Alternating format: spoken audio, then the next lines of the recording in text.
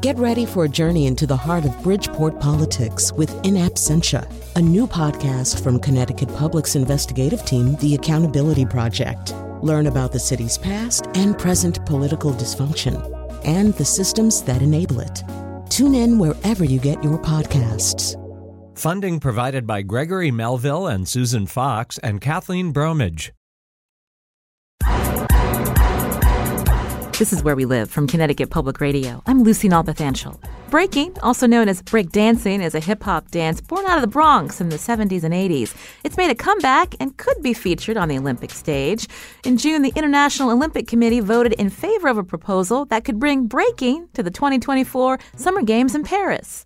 Coming up, we'll talk about that and more with local hip-hop artist John Mansell Young, better known as Tank Sauce. He'll join us in studio. And we'll flip back to the history of breaking in Connecticut with Tim Wolf, former manager of the Peace Train Breaking and Popping All-Stars, a dance group based in Hartford, Connecticut. Were you a B-boy or B-girl back then, or do you breakdance today? You can join the conversation. That's later. First, how's the art scene doing in Connecticut? A study surveyed the greater Hartford region. Are you part of the arts community? How can the state better support you?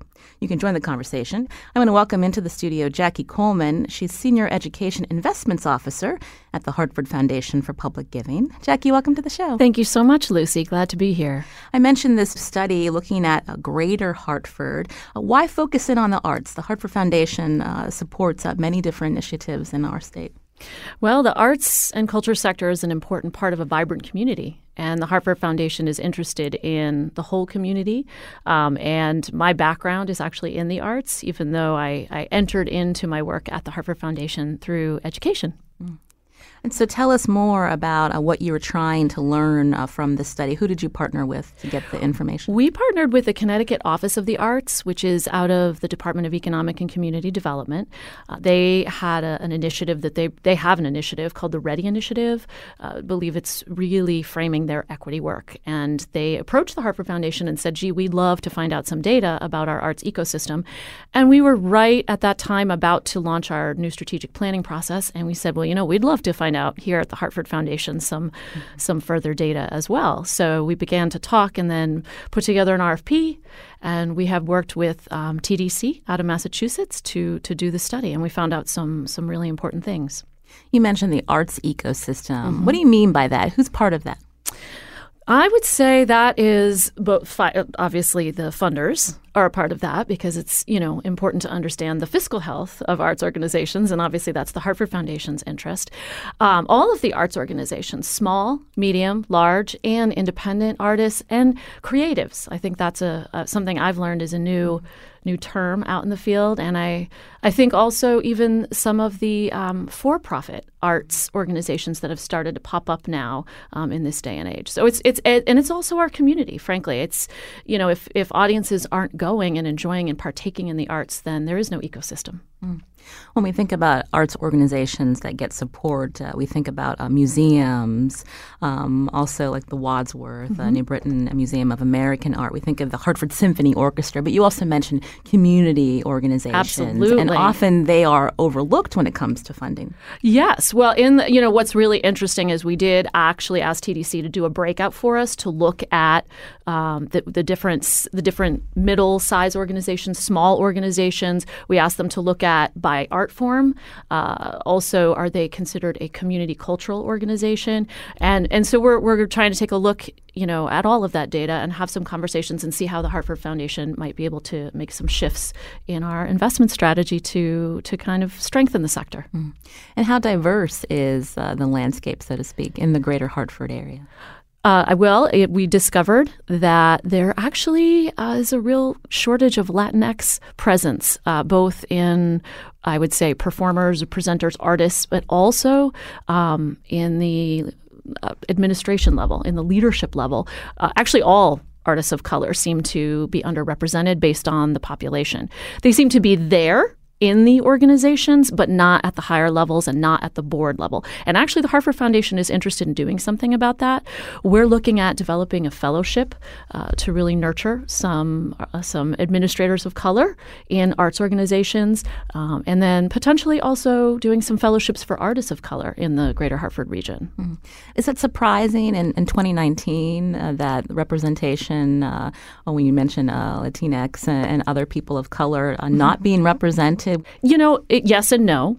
Because, yes, it surprises me because we were talking before. I live in Manchester, and I am very thrilled with the diversity of Manchester, and I love that community and feel very integrated there. At the same time, there's still many systemic issues, I think, in all sectors, and including in the arts and culture sector. And I think it's important for us to take a look at that. And the Hartford Foundation has framed our entire strategic plan around race, place, and income. So how could we do that and not take a look at what's going on around race, place, and income in our arts ecosystem? You can join our conversation. I'm speaking with Jackie Coleman, Senior Education Investments Officer at the Hartford Foundation for Public Giving. We're talking about a recent study looking at the arts in the greater Hartford region. If you're part of that community, if you want to chime in about ways your community, the state can better support you, find us on Facebook and Twitter at Where We Live. I mentioned we were talking about gaps. We talked briefly about diversity, but tell us more about what the study found. Well, the study found not only in the diversity, and I actually want to go back to that for one second because I did want to actually mention and let the listeners know that the Hartford Foundation is very interested in finding out about what we can do about the seemingly shortage of Latinx artists and leaders of color, and artists of color in general, frankly, across all of the art forms. So we actually are planning on convening artists of color in the community to have a conversation, to look at some of the data and to say, what do you think? What's missing? What do you not have? What do you need to make the sector more vibrant and more inclusive? And then in terms of other things that the Hartford Foundation discovered through our study was actually that dance was really underrepresented in our community.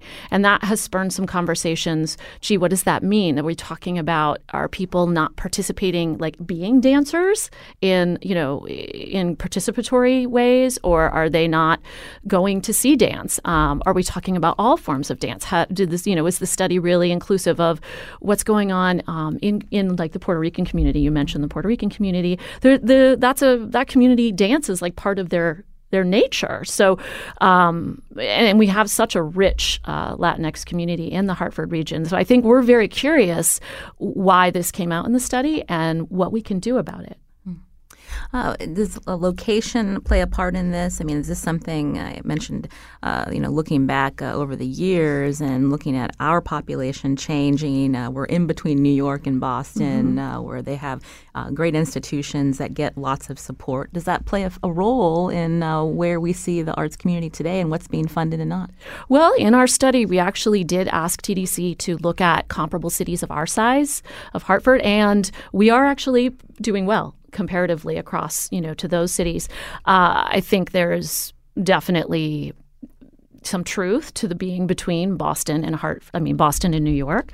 At the same time, we have a rich, diverse population here, and it's our community that we want to serve, and it's our community that I believe arts and culture should be at the not the center of. I believe it should be at the center of, but a big part of, for health, for wellness, for caring about your community. We have outcomes in our new strategic plan around reducing gun violence. I believe the arts and culture sector can make a difference with that, and so does the Hartford Foundation. We're looking at some investments in the arts and culture sector that can reduce gun violence and potentially reduce recidivism. We talked about how creative placemaking and how can we use the arts and culture to lift our neighborhoods here in Hartford, things like that. Let's talk more about next steps, and we're going to link to this report on our website, WNPR.org/wherewelive. You mentioned reaching out to communities of color, being very direct in that, but what about some other steps from what you've found out in this study?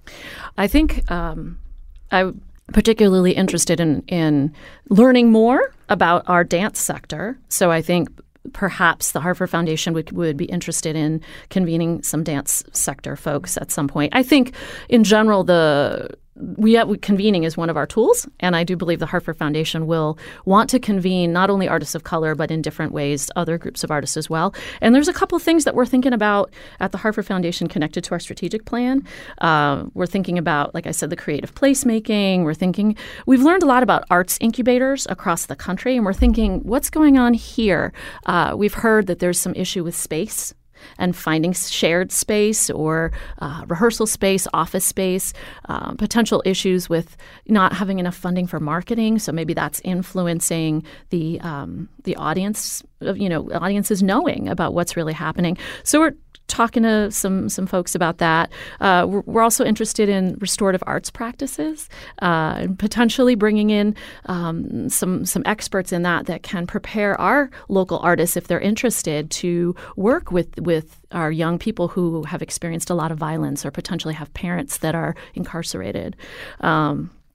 And, quality arts instruction. I'm a big advocate of the value of quality arts instruction. And there's so many models across the country. The Mosaic model for youth development through the arts in Detroit. There's some really great stuff in Cleveland that's happening out of school time in urban centers, really showing how when you're giving young people the opportunity to engage in arts, they're making a big difference in their community. Well, Jackie Coleman, thank you so much for coming in today here on Where We Live. She's Senior Education Investments Officer at the Hartford Foundation for Public Giving. Nice to speak with you, Jackie. Thank you so much. This is Where We Live from Connecticut Public. I'm Lucy Nalpathanchel. Coming up, we talk about breaking, better known as breakdancing. You could see it in the Summer Olympics in 2024. There's a possibility there. And after the break, we'll talk about the origins of breaking in the Bronx and its influence on young people in Connecticut. Were you a B-boy or B-girl? Join the conversation. Find us on Facebook and Twitter at Where We Live.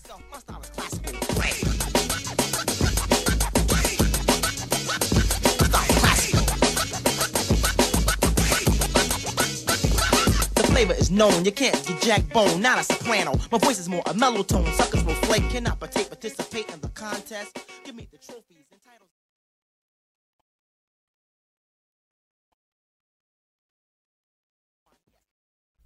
This is Where We Live from Connecticut Public Radio. I'm Lucy Nalpathanchel. Did you hear the Summer Olympics in 2024 may include breaking as an Olympic sport known as breakdancing? I mentioned that vote was in June, but again, that final decision by the Olympic Committee won't happen until another year. But back in the day, were you a B-boy or B-girl? Do you break today? You can join our conversation. We just heard from the Hartford Foundation for Public Giving, hearing that dance is on the decline in the state in terms of organizations that support it. And we wanted to talk more about dance, specifically breaking. For more on the evolution of this hip-hop dance, joining me now in studio is Tim Wolf. He's former manager of the Peace Train Breaking and Popping All-Stars, a dance group based in Hartford back in the 1980s. Tim, welcome to the show. Thanks. Also here with me is John Mansell Young, also known as Tang Sauce. He's a Hartford, Connecticut-based hip-hop artist. Always a pleasure to speak with you, Tang. Thank you for having me. So let's back up and go back a little bit to breaking in Connecticut. Let's first learn a little bit more about Peace Train. Tim, tell us, what was it? So Peace Train was a community arts organization. It started out the dream of one rather creative, eccentric guy named Paul LeMay who bought an old school bus and converted it to look like a red caboose. And it literally looked like a red caboose driving down the highway. And he started putting on music events in public parks and housing projects and senior centers and any place he could bring music. And he brought it places for free, struggled for a few years to get funding, and also brought the New England Fiddle Contest to Hartford, Connecticut. And that became kind of a legend in Bushnell Park events, growing over the course of about 6 years to drawing an audience of 80,000 people who just listened to the same fiddle tune played by different people for a full day. It sort of boggles the imagination, but I was there. It happened. And that organization, which was a real vital part of sort of Hartford summer life, there's nobody who lived who was a Hartford resident in those days, and I'm talking the late 70s or from the mid-70s to the mid-80s, was unaware of the red caboose and what it did in not only bringing music to all the neighborhoods for free, but also employing local artists and bands to do those concerts and performances. It was so successful, the city of New Haven contracted us to provide concerts in their parks and in some of the early iterations of music on the New Haven Green. Were you a Hartford resident back then? How'd you get involved in Peace Train? Well, I got involved when I was a high school student. I built kites, and I was passionate about it. And I went to the Knox Foundation, who was headed up by another Hartford legend, Jack Dollard, and told them about my idea of having a kite festival in Bushnell Park. And Jack said, "Sure, how much money do you need?" And I was baffled. I was 16. I was like, I don't know, how's $500? He said, sure. And then he gave me some staff, and the first Kite Day in Hartford was born. And from that, the Peace Train showed up to that event.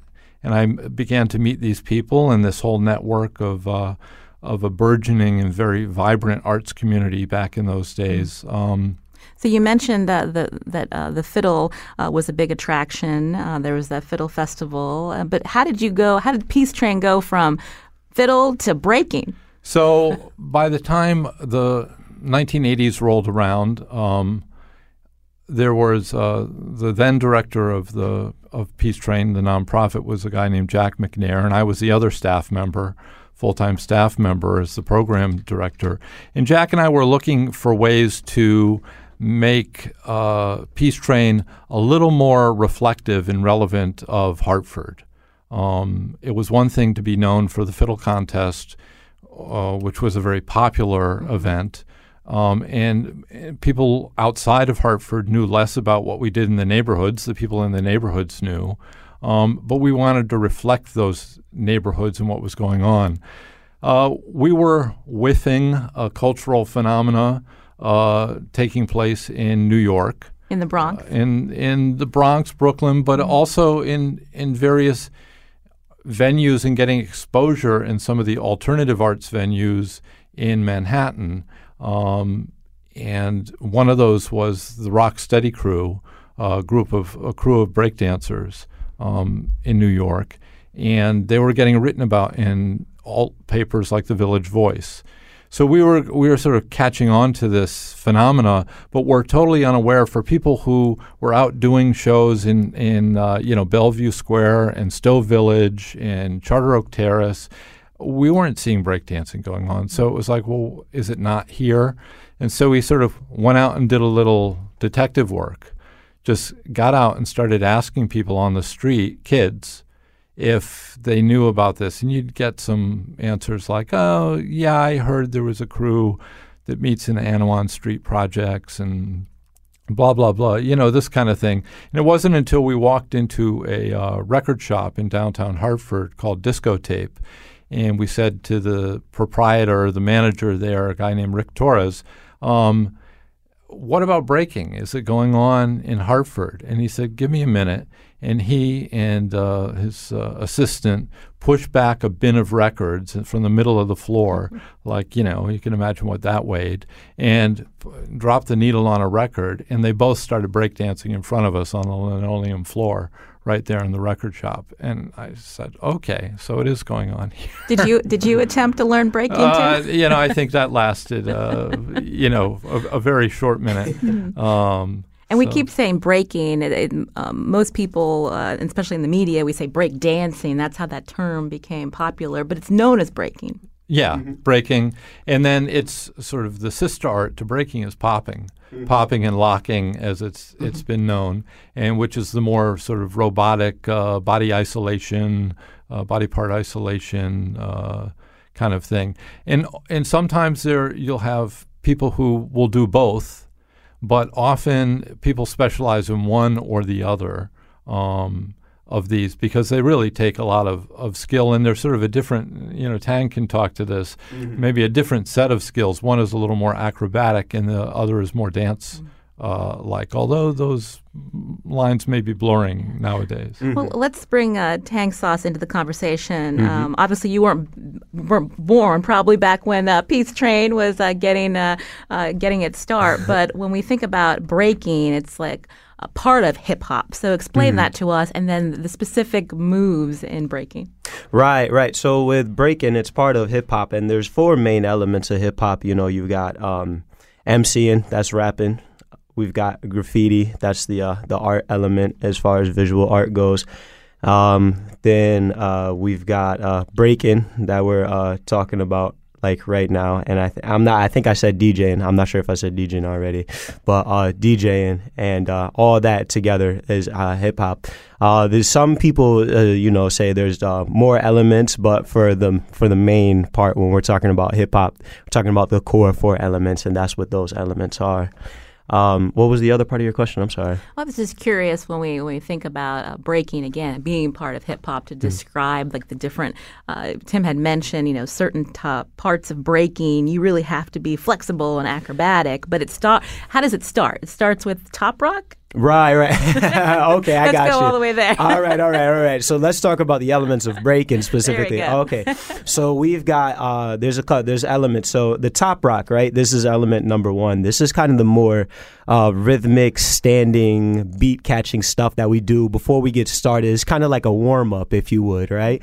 But you got to realize with this is that this isn't just random movement. All these things that we're doing are precise movements that are different things. It's not like the dancers are just going up there and just kind of bugging out. Like everybody has their own energy, and some people will kind of wild out a little bit, but there are specific moves that they're doing as well, right?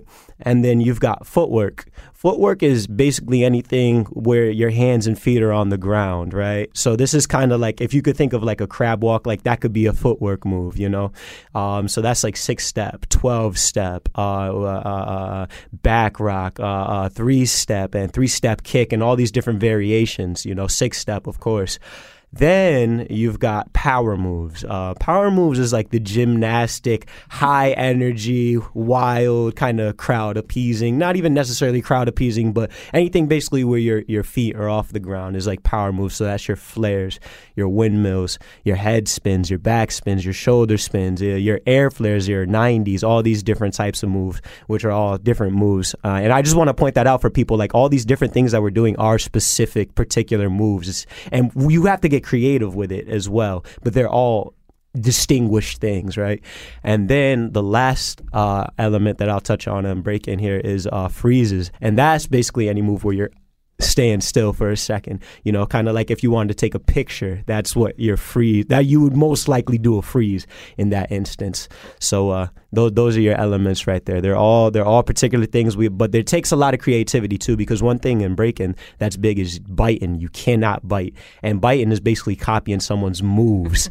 And it makes a lot of sense coming from where breaking comes from, like, communities that are not in the best economic place. They kind of, you don't have a lot of things, material, So what do you have? You have your creativity. So if I make a move, that might be one of the only things that I have. So that means a lot to me. So you can't take that from me. I need that, or he or she needs that for them, because that's something that's valuable. That's something that came from them, that showed them that they can do something in an environment where you may not have all those type of you may not have that feeling ever told to you, like, yeah, you can do this, but now you know that you can do this, and you could be creative, and you can make something dope out of something that came from the top of your mind or wherever your creative flow funnel comes from, so that's breaking, no biting.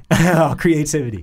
That's Tang Sauce in studio here on Where We Live. I want to go back to Tim Wolf, former manager of the Peace Train Breaking and Popping All-Stars. Pick up on what Tang was telling us about creativity in communities that didn't have a lot of opportunities. We saw that in New York in the late 70s and 80s. And how did breaking then, again, spread into Hartford, into these neighborhoods that you mentioned? A lot of it had to do with migration. Basically, Hartford is close enough to New York. There's a lot of families with relatives and split families that, may have like one parent living in the Bronx and the other is up in Hartford.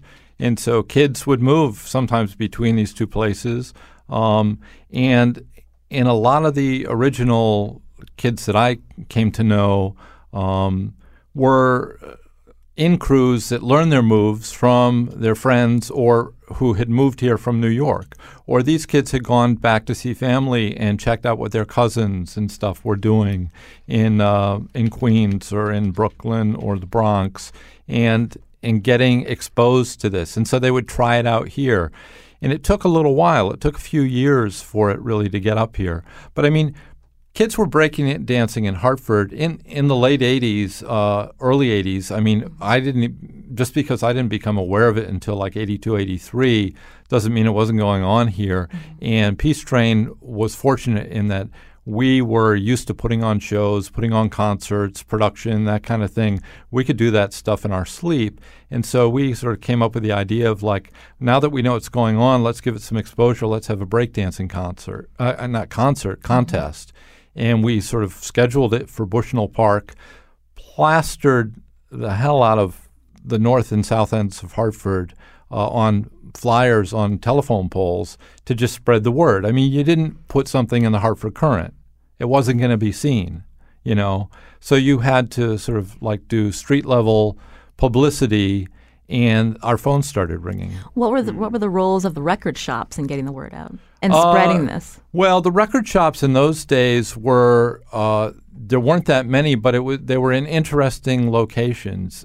Back in those days, you would have record departments in department stores in downtown Hartford. That's like hard for people to fathom. First of all, that there was, aside from G. Fox's, and I'm not talking about the G. Fox record department, and they had one, but there were other record stores in more budget-minded department stores in Hartford with record departments that were catering to the needs of their customers. And those customers were people who lived in the city, who were asking for, do you have these Sugar Hill records, by the Sugar Hill Gang, Grandmaster Flash, Melly Mel, the early sort of pioneers. So this stuff started moving its way. So musically, it wasn't getting played on the radio. It was being played in the projects, at parties, at different block parties, community gatherings, someone's apartment, whatever. You can join our conversation as we talk about the history of breaking, also known as breakdancing. Marissa's calling from Guilford. Marissa, go ahead. Hi, thanks for letting me share my story. I grew up in New Haven and was hanging around in downtown New Haven in the 90s with my best friends, and we saw a man breakdancing. And my friends and I just watched him and said, oh, we've got to add this to our repertoire. So we asked this man named Absalom if he could teach us breakdancing. And we started, this group of us 5 white girls started meeting with him once a week in downtown New Haven. And he gave us breakdancing lessons for about a year. And we all went off to college and continued our breakdancing. And now as a 37-year-old woman, I still bust out every once in a while with like some up-rocking and six-stepping, and people are just blown away. Like no one can believe that this is something I know how to do. So you were one of the B-girls. I was one of the B-girls back in the 90s. And to me, it was like a real part of growing up in New Haven to have that opportunity. Well, thank you, Marissa, for calling in to Where We Live. Tang, when did B-girls get acceptance in the breaking world, so to speak? Because it was primarily B-boys that were doing it.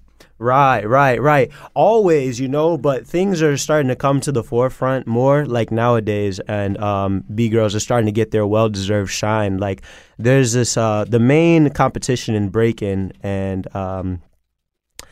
is called BC1, Red Bull BC1, and it used to just be pretty much male dominated, and it's basically the top 16, B-boys and B-girls from all around the world, and so what they did, I believe it was just last year they had a separate competition for the B-girls, and it's so cool because you really get to see the B-girls get their well-deserved shine, which is so cool because there's so much talent, and I'm really glad to see it, and shout out to all the B-girls out there doing your thing because, We love ya.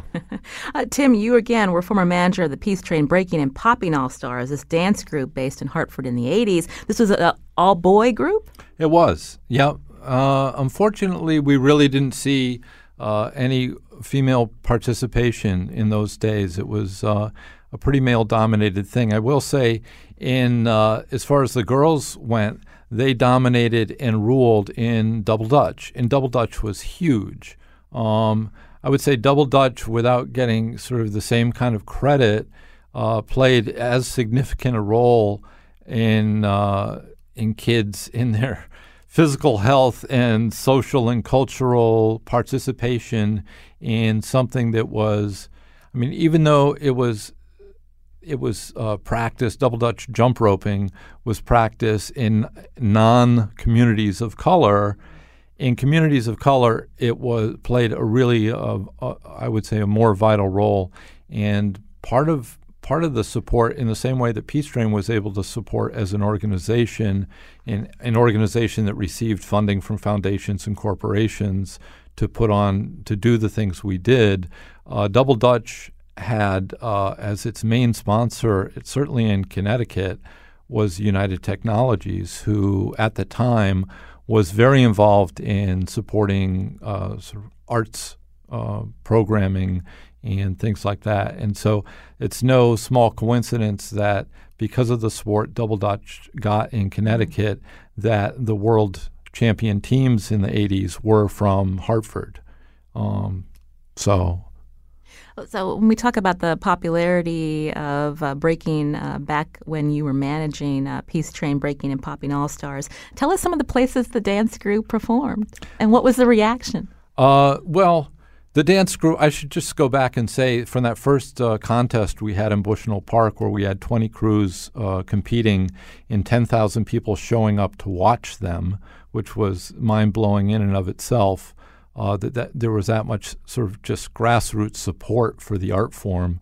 We recognized immediately that these guys needed more of a platform, and that's when we formed the All-Stars. In fact, a few days after the breakdancing contest, which got this great exposure to these kids, we had them, the winners, open up for the Alvin Ailey Dance Company, which we were presenting in Bushnell Park later that week. From there, once we formed the All-Stars as a group of about 4 or 5 crews, including about 25 kids, boys, from age maybe 6 to 18, we developed a program to basically take them into schools, suburban schools, to do assemblies and lecture demos on hip-hop and breaking and popping. So I would alternate, when we would use one crew or another so they weren't getting taken out of school all the time, but their parents in the schools were cool with it because it was giving them exposure to other students in other communities and going to other schools, and they were learning how to be presenters. And so let's say we would go to an elementary school to do an assembly in Litchfield County. These kids, we'd bring our own little portable sound system. We'd have our mixtape of good beats and everything.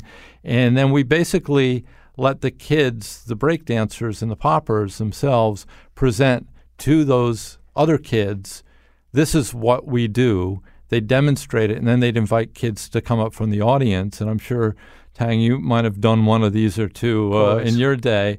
But so we were doing this, and we did dozens and dozens of these, and also would because we were getting known, we would get calls and get booked. The group performed at halftime at a Boston Celtics game in Hartford Civic Center.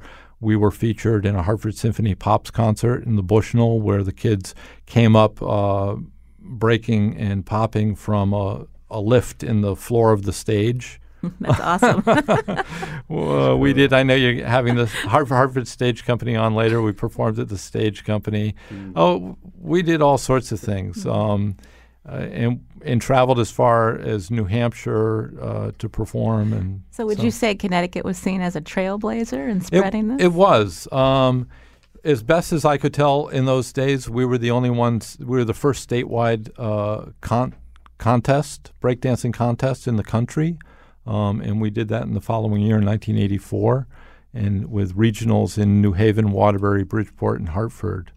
So, yeah, we were lighting a match. Tim Wolf is former manager of the Peace Train Breaking and Popping All-Stars. It's a dance group based in Hartford, Connecticut in the 1980s. We're going to continue talking about breaking. We're going to hear more from Tang Sauce, John Mansell Young, who's a Hartford, Connecticut-based hip-hop artist, about the resurgence in breaking, how he got started. And we'll hear more from Hartford Stage, a really interesting performance here in Hartford. This is Where We Live. I'm Lucy Nalpathanchel.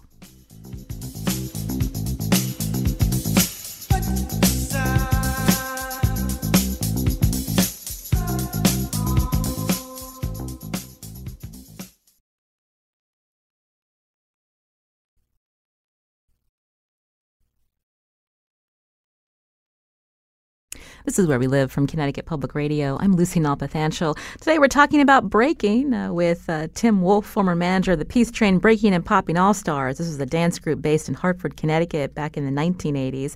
And John Mansell Young, also known as Tang Sauce, a Hartford, Connecticut-based hip-hop artist. If you break today, you could join our conversation. We were learning about a little bit of the history of breaking coming to Connecticut, influenced by New York, Tang Sauce. When did you get introduced to breaking? And when was the resurgence? When did it happen, the resurgence? Right. So I pretty much came in during the resurgence. So I believe it was around 2004, a movie called You Got Served came out. And that was a big phenomenon that really raised the awareness of breaking to like my generation in a major way. So that's around 2004. I'm in middle school. This movie comes out and all my friends are breaking. And it was something that I heard about, growing up. I had an older cousin and an older brother that were into hip hop, like during like what's called the golden era of hip hop, during late 80s, 90s. And so they put me on to like breaking, but it was sort of something that I heard about, and maybe I had seen a video once of it on like MTV or something like that, but it wasn't anything that I was super exposed to till 2004 when this movie comes out, and then we see people doing all types of crazy moves. People are doing like spinning on their head, they're doing flares, they're hitting beats, and we're just like, yo, what is going on? So we started trying it ourselves, just trial and error. We didn't have any teachers. We definitely were getting in trouble for it a couple times at school. Because we just had that passion. We didn't have like a place to go with it. But so I hope that with b-boy and getting more exposure now that things start to come around for like kids that are young and doing it now, because it's definitely something very athletic. But anyway, so that was around 2004, and that I got introduced to that, and it was super amazing. At the same time, the internet was booming too. So there was websites like you could check out like bboy.com back in the day. There was B-Boy World, and there was even bboy.org, which was a big thing back then. And basically you could there wasn't too many videos on there, but you would see like a big battle is like freestyle session. That's one of the biggest battles in the world every year, and you would see like a clip, like a 5-minute clip, like 180p, and it would take like 5 minutes to download to watch like a 2-minute video, when you're using dial-up or whatever. But you would watch that and you would just run it back a million times, and you'd be like, wow, this is really, really amazing. What did he even just do, And so you had to really watch out what was going on, and there'd be forums, so you could build your little profile, and things were just kind of developing, But the internet really helped in a major way to really bring a lot of consciousness to breaking, and that was that wave right there, 2004. And there was some crews, because things kind of slowed down, like near like late 90s, 2000s. But there was some crews that were like still doing it, like I think like Of Shadow and Earth was still doing it during that time out here out of Middletown. A couple other crews, I think LOZ, a couple different crews were still lost unknown, doing the thing throughout it, and much respect to those crews that were still doing the thing because really because of them, like we're still doing it out here today. Tang, do you mentor kids today who are interested in breaking? And I'm curious if you could talk a little bit about, we're hearing headlines that July is now one of the most violent months that the city of Hartford has seen in a long time. We look at the how hip hop and breaking evolved from New York City. It was a way for some to escape or get a break from gang violence. And I'm just curious, when you talk with youth that are interested in breaking, what do you hear from them today? Yeah, today the youth, they're just as curious as they always been, They would definitely want to get down, and with the internet as big as it is now, they definitely want to just really soak it all in, and they definitely are, and doing it in a major way. This generation coming up, they have so much potential. It's crazy right now. So I'm super excited to see. And I'm just glad that breaking we're still around because you're saying, there's so much.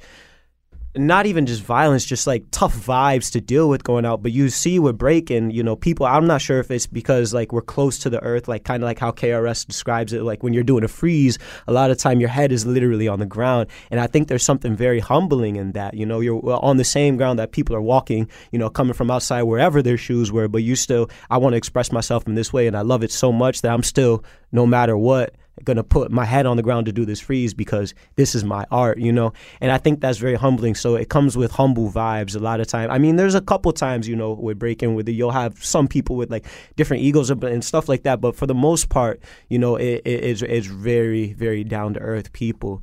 And I think that's important for the kids to be around. And I think they kind of feel that, before they even get that knowledge, you could feel the energy coming off of it, and so like when I'm like dealing with the young kids, I'm Mr. Peace, Love, and Positivity, so I'm always going to put the peace, love, and positivity out there, and just tell them just to keep doing it, stay consistent, don't give up, just keep trying, and it's super cool too because like with breaking, like you'll look at it, well, a lot of people look at it. I know I did before I got started, like that move that guy just did, man, that's nothing. I could do that right now, and then you try it. And you're like, oh, man, that wasn't easy because you crash. Crash is when you fall and break and you end up crashing.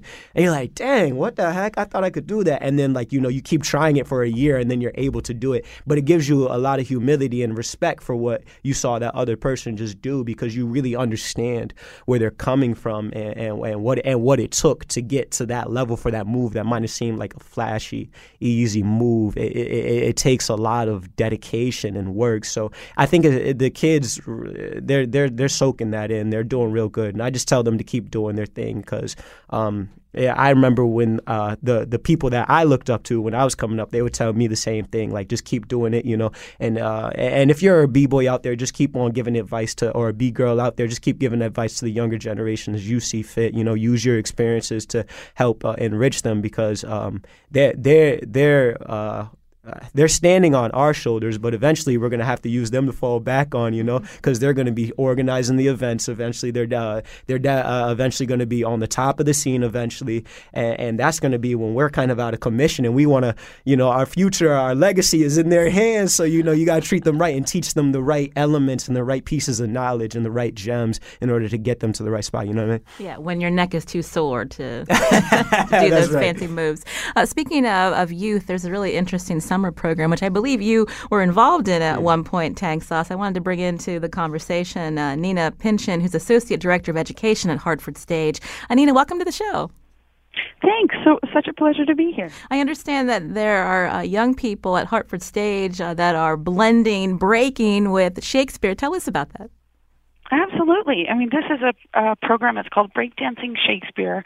It's one of the neighborhood studios programs for the Greater Hartford Arts Council. So we're one of their studios for youth employment.